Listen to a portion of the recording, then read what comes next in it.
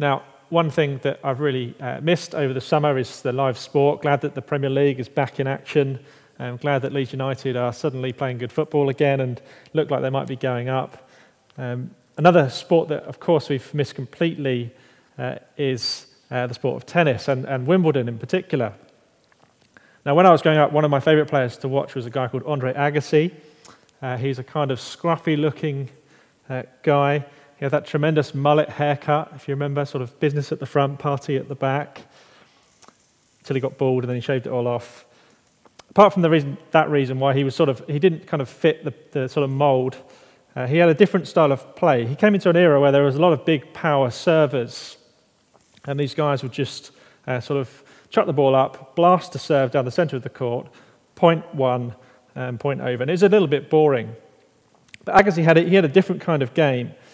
His great strength was the return game. So one of those big powerhouses, they could hit the ball down at him as hard as they wanted to. They'd think, of course, that they automatically won the point, just as usual. But he would sort of step forwards and kind of punch the ball back quickly past them. The serve would be returned with interest, the ball whipping past their ears before they'd noticed, and he'd undoubtedly win the point. It was great to watch, unless, of course, you were his opponent. Mark chapters 11 and 12 are a little bit like a game of tennis. Not in Wimbledon, but in Jerusalem. It's a kind of back and forth rally between Jesus and these big religious powerhouses of his day. Mark refers to them in Mark chapter 11 as the chief priests, the scribes, and the elders. They're the rulers of the Jewish people. They're so very clever, and they want to maintain their top spot in the rankings. And they're greatly upset then when this scruffy, uneducated peasant called Jesus shows up, and people start to follow him. And people start to appreciate Jesus' teaching over theirs. Jesus is a threat to their authority and power. And in chapter 11, Jesus makes a direct challenge to them. He arrives on the scene and he clears out the temple, the seat of their power. But then the big guns in the religious establishment, they come back fighting. And they serve up these challenging questions, a series of challenging questions to Jesus. And Jesus steps forwards and he bashes them back past their ears. The first question's at the end of chapter 11. If you've got a Bible, you can see it there.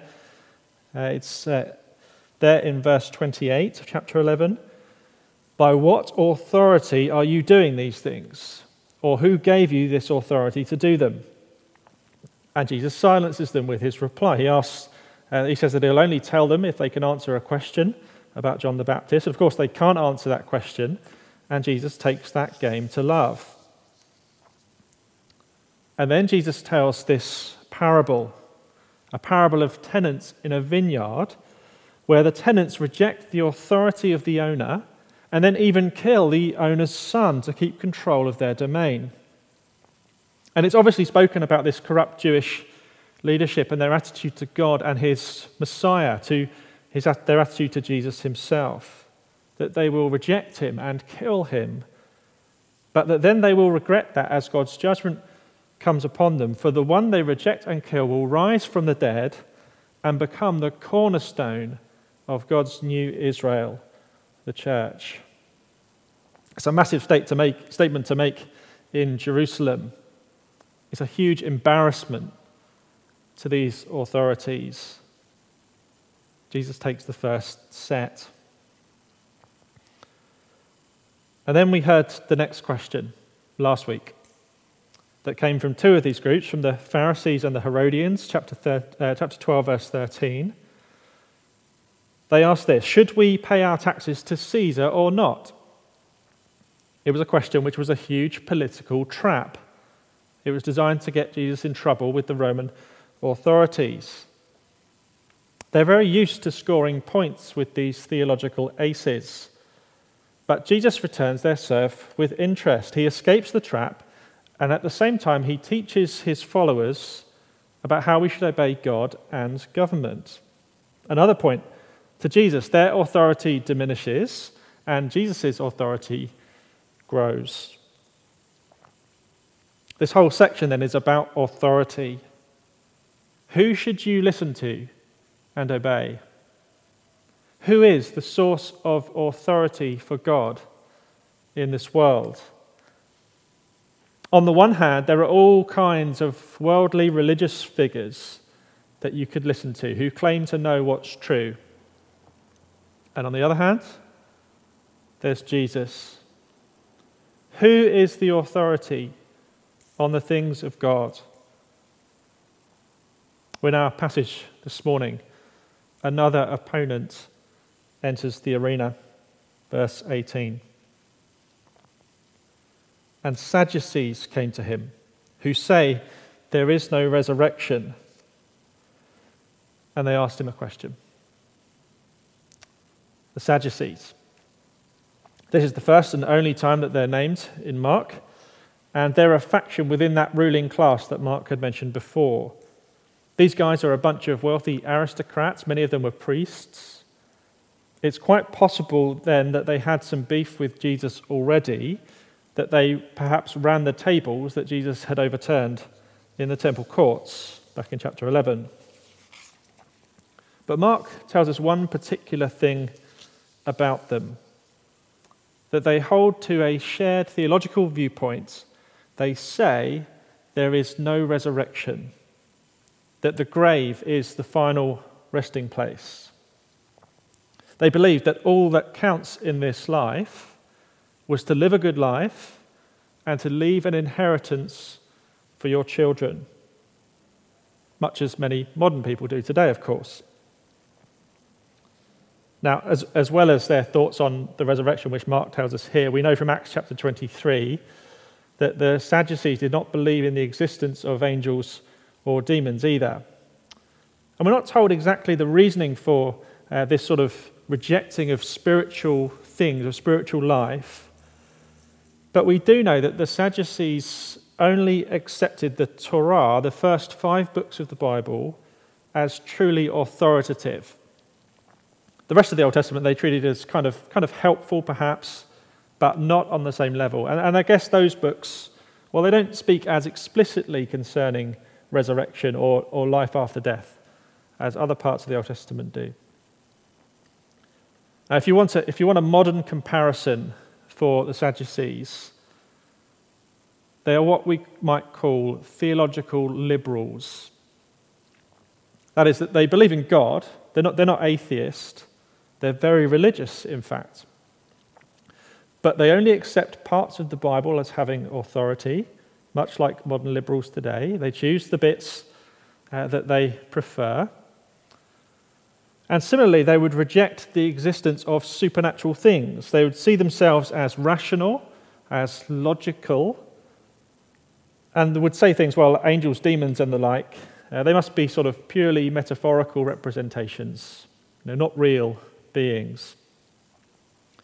And just as for the Sadducees, for the theological liberal, the modern liberal, it is the idea of resurrection that is a particular sticking point. The idea of physical resurrection of human beings just seems completely bonkers to them. How is it even possible? You die, your body rots, and you stay in the grave. Everyone knows that. That's it, surely. No rational human being would believe that we'll all rise from the dead in the end. It's crazy. Now, though their question here centers around the general resurrection of all people at the end of time, it is, of course, much more personal and imminent for Jesus. Jesus has claimed that he himself will rise from the dead 3 times in Mark. 3 times he said that explicitly. Mark 8:31, Mark 9:31, and Mark 10:33 to 34. And let me just read that last one to you. Jesus said to his disciples, "See, we are going up to Jerusalem, and the Son of Man will be delivered over to the chief priests and the scribes, and they will condemn him to death and deliver him over to the Gentiles. And they will mock him and spit on him and flog him and kill him. And after 3 days, he will rise. Even more recently, at the end of that parable of the vineyard in chapter 12, Jesus has said that after the killing of the Son, the stone that the builders rejected will become the cornerstone. It's pretty clear that resurrection is central to Jesus' agenda. Jesus believes not only that resurrection is possible, but that he will actually physically be risen from the dead very soon. Crazy, right? The Sadducees have picked their spot to aim for. Verse 19. In verse 19, they throw their ball in the air, they lift their racket, and they thunder down their serve right down the middle. Teacher, Moses wrote for us that if a man's brother dies and leaves a wife, but leaves no child, the man must take the widow and raise up offspring for his brother. There were 7 brothers. The first took a wife, and when he died, left no offspring. And the second took her and died, leaving no offspring. And the third likewise. And the 7 left no offspring. Last of all, the woman also died. In the resurrection, when they rise again, whose wife will she be? For the 7 had her as wife. Ha-ha! Got you. Questions based on the law given by Moses. There in the Bible, it's called levirate marriage. It comes from Deuteronomy chapter 25. And it is, as they say here in verse 19, that of a man marrying a childless widow, the childless widow of his brother, in order to give children to her. Now, that law sounds very strange to us, and if you've got brothers-in-law or sisters-in-law, you're suddenly thinking about that a bit too much, I suspect. It sounds very strange to us, but it was a good law for the society at that time. It was done in order to make sure that the widow, someone who was particularly vulnerable in those days, was looked after by the family, that she was protected from poverty and from abuse. It was a good law. Now, the situation described here by the Sadducees is undoubtedly theoretical, not personal. And frankly, it's ridiculous, isn't it? I mean, the cops would definitely be looking at a woman whose 7 husbands kept dying in mysterious circumstances, one after the other. Something's wrong here. No one's that unlucky. At the resurrection, there would have to be some sort of inquiry. The question is designed to make Jesus look ridiculous. Either he says that she's married to all of them, which just seems pretty stupid. She'd have this kind of harem in heaven. Or he says she's only married to the first one. And so he will deny that the others are real legitimate marriages, something which he can't do because of what God's law says. I guess there's an option 3 that he just agrees with what the Sadducees believe, that he proves that this law of Moses is incompatible with the idea of resurrection. And that therefore resurrection is unbiblical, not to mention absurd. Now we can quickly see, can't we, that this isn't a genuine question. It's not a question that they want an answer to. And sometimes people might do this to us too. They're asking this question to prove themselves superior on a theological point. They want to assert their authority over Jesus in religious matters. That's what they're really about here. They want to claim authority on the truth of God over what Jesus says, just like so many people want to do today. People often ask questions with this kind of cynicism, don't they? They're not really seeking an answer. They want to discredit you. More importantly, they want to discredit Jesus, his authority to tell them what's true. See, if you can find what you think is a contradiction or a falsehood or an absurdity in what Jesus says, just on one thing, then of course you feel that you can dismiss everything else that he says as well.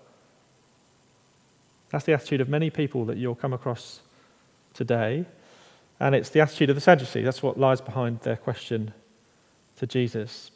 And it must just seem to them that they've just served a powerful ace. Yet look at how Jesus returns. Verse 24. Now, a popular caricature of Jesus is that he's kind of this sort of misty-eyed, soft and weak man. It's just not true. If you read Mark's Gospel, you just see that that's not true at all. He is gentle with those who need gentleness, but he is stern with those who need sternness. And here we see the sternness of Christ. Verse 24, Jesus said to them, "Is this not the reason you're wrong? Because you know neither the Scriptures nor the power of God." It's perhaps hard for us to feel the force of this. He's saying, you don't know your Bible and your view of God's too small. That's what he says. And this really hits the Sadducees where it hurts. Because those are two things, of course, that the Sadducees are quite proud about. Why is Jesus so harsh with them? Well, I think it's because these guys are powerful religious figures and people listen to them. They come under their influence. And these guys are teaching error which will lead those people away from God's truth and into falsehood. He's stern with them for their sake, but particularly for ours. And Jesus now explains the truth of the Scriptures to them and to us, verse 25. For when they rise from the dead, they neither marry nor are given in marriage, but are like angels in heaven. Jesus teaches that they're wrong, that the dead will rise, and he's going to come back to that in the next verse. But first he's going to tackle their misunderstanding of the nature of marriage. He teaches that marriage is not an eternal relationship between human beings. It's merely an earthly one. That it's simply not the same in the age to come. Now, of course, as soon as we hear that, we're in our own minds, we're playing the video of our own current circumstances, aren't we? Let me just say a couple of things on this. It's not the main point of this teaching by Jesus, I think, but it's an important thing. Can I encourage you to consider all the possible kinds of relationships or circumstances that people might be in? Just absorb that before we see what's being said here. So some of you will be in good marriages, and you might feel a little bit sad about this statement. Others of you, though, will be in bad marriages, and you'll feel greatly relieved. Others will be single, and it may actually be a comfort to you to know that everyone will be in the same position in the new creation, that marriage is not ultimate. That truth allows us more reason to be content, I think, as single in this life. And others, of course, will be in second marriages, more similar situations to this fictional woman of the Sadducees. For you, it might be a relief that the confusion of who you might be married to in glory is answered for you. You don't need to worry about that, says Jesus. The reason is, though, that eternal life, resurrection life, is not merely a continuation of earthly life. It is of a superior quality, like that of the angels. And in that life, the exclusive relationship of marriage is no longer needed. The intimacy of our relationships with each other and with the Lord Jesus will be better than the very best marriage on earth. Far better. The only marriage that matters in the new creation is the glorious one between Christ and his church. And that is something for all believers in Jesus to really look forward to, whatever our situation now.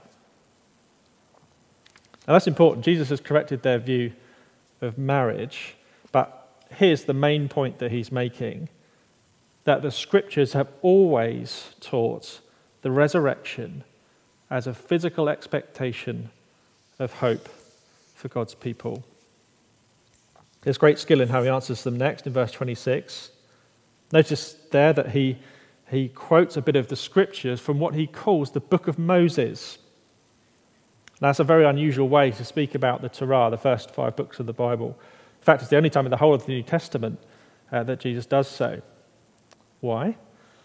Well, it's an arrow, isn't it? It's to pierce the heart of the Sadducees. He's quoting their book, the one they accept, and he's telling them that they don't understand it. And as for the dead being raised, have you not read in the book of Moses, in the passage about the bush, how God spoke to him, saying, I am the God of Abraham, and the God of Isaac, and the God of Jacob. He is not God of the dead, but of the living. You are quite wrong. Jesus refers to Exodus chapter 3 here as his evidence that resurrection has always been taught in the scriptures. Now, in that account in Exodus, God's people are enslaved in Egypt, and God's calling Moses, he's appointing Moses as the man through whom God will rescue his people from the hand of Pharaoh. And here in a burning bush that does not burn, God introduces himself to Moses. And he introduces himself like this, the God of Abraham, the God of Isaac, and the God of Jacob. Now, what's the point that Jesus is making here? Well, Abraham, Isaac, and Jacob were long dead by the time this encounter with Moses happens. Yet God calls himself their God. I am their God, he says. It must be that though dead, they are in some sense not dead, but still living, still in connected relationship with the Lord. Jesus says, look, you missed this, you careful Bible scholars, that God calls himself God of the living. Those who trust him, well, they live, even though they die. What kind of God would he be if he only cared for his servants in this life, but could do nothing for them after they died? They know neither the scriptures nor the power of God. See, they rejected the resurrection because it seemed impossible to them, irrational even. But if God is God, of course he can raise the dead. It would be easy for him. He is the God of the living, and those that die trusting in him shall live again. And so they're badly mistaken, in error, quite wrong, Jesus concludes. And these opponents, there's silence. There's no comeback. There's nothing to say. In the question of who has the authority here, who should we listen to on the things of God, there's only one answer. This is my son, the Father says. Listen to him. Game, set. When is it match? Because it's one thing to teach that the resurrection of human beings is real and show that the Bible has always said that, and Jesus has done that. But is it true? It's quite another thing to prove it true, isn't it?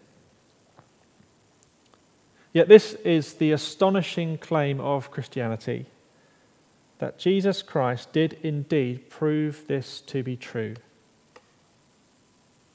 As the story continues, in just a few chapters' time, out of their jealousy, the opponents of Jesus will put him on trial and then nail him to a cross. They'll mock him as he hangs there. He saved others. He cannot save himself.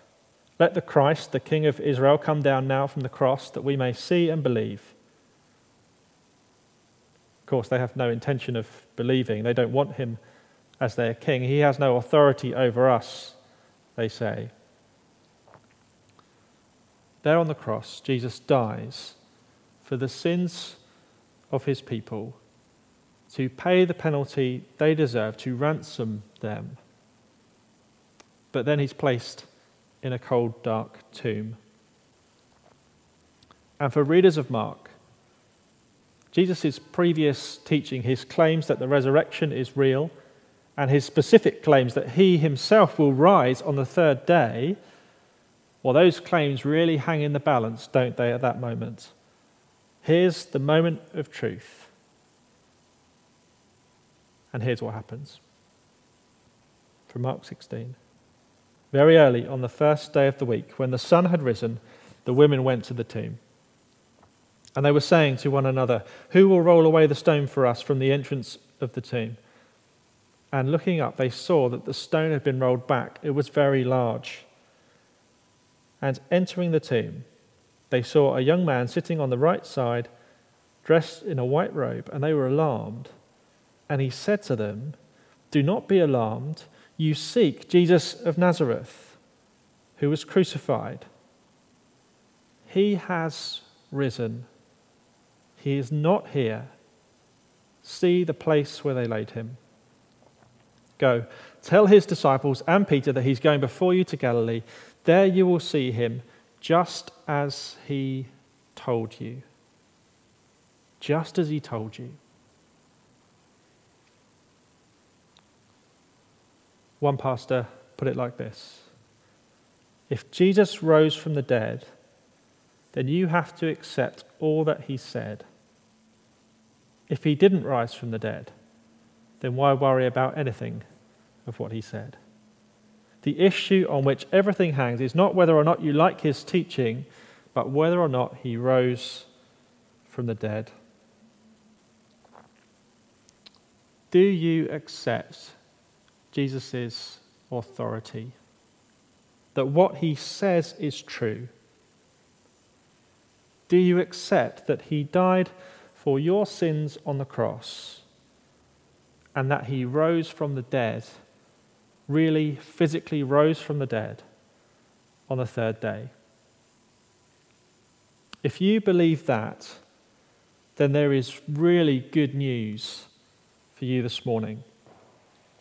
That when he returns, you shall rise from the grave and be given a new body, one like the angels, to enjoy the most incredible eternal life with him. What better hope is there for a dying world? Let's pray.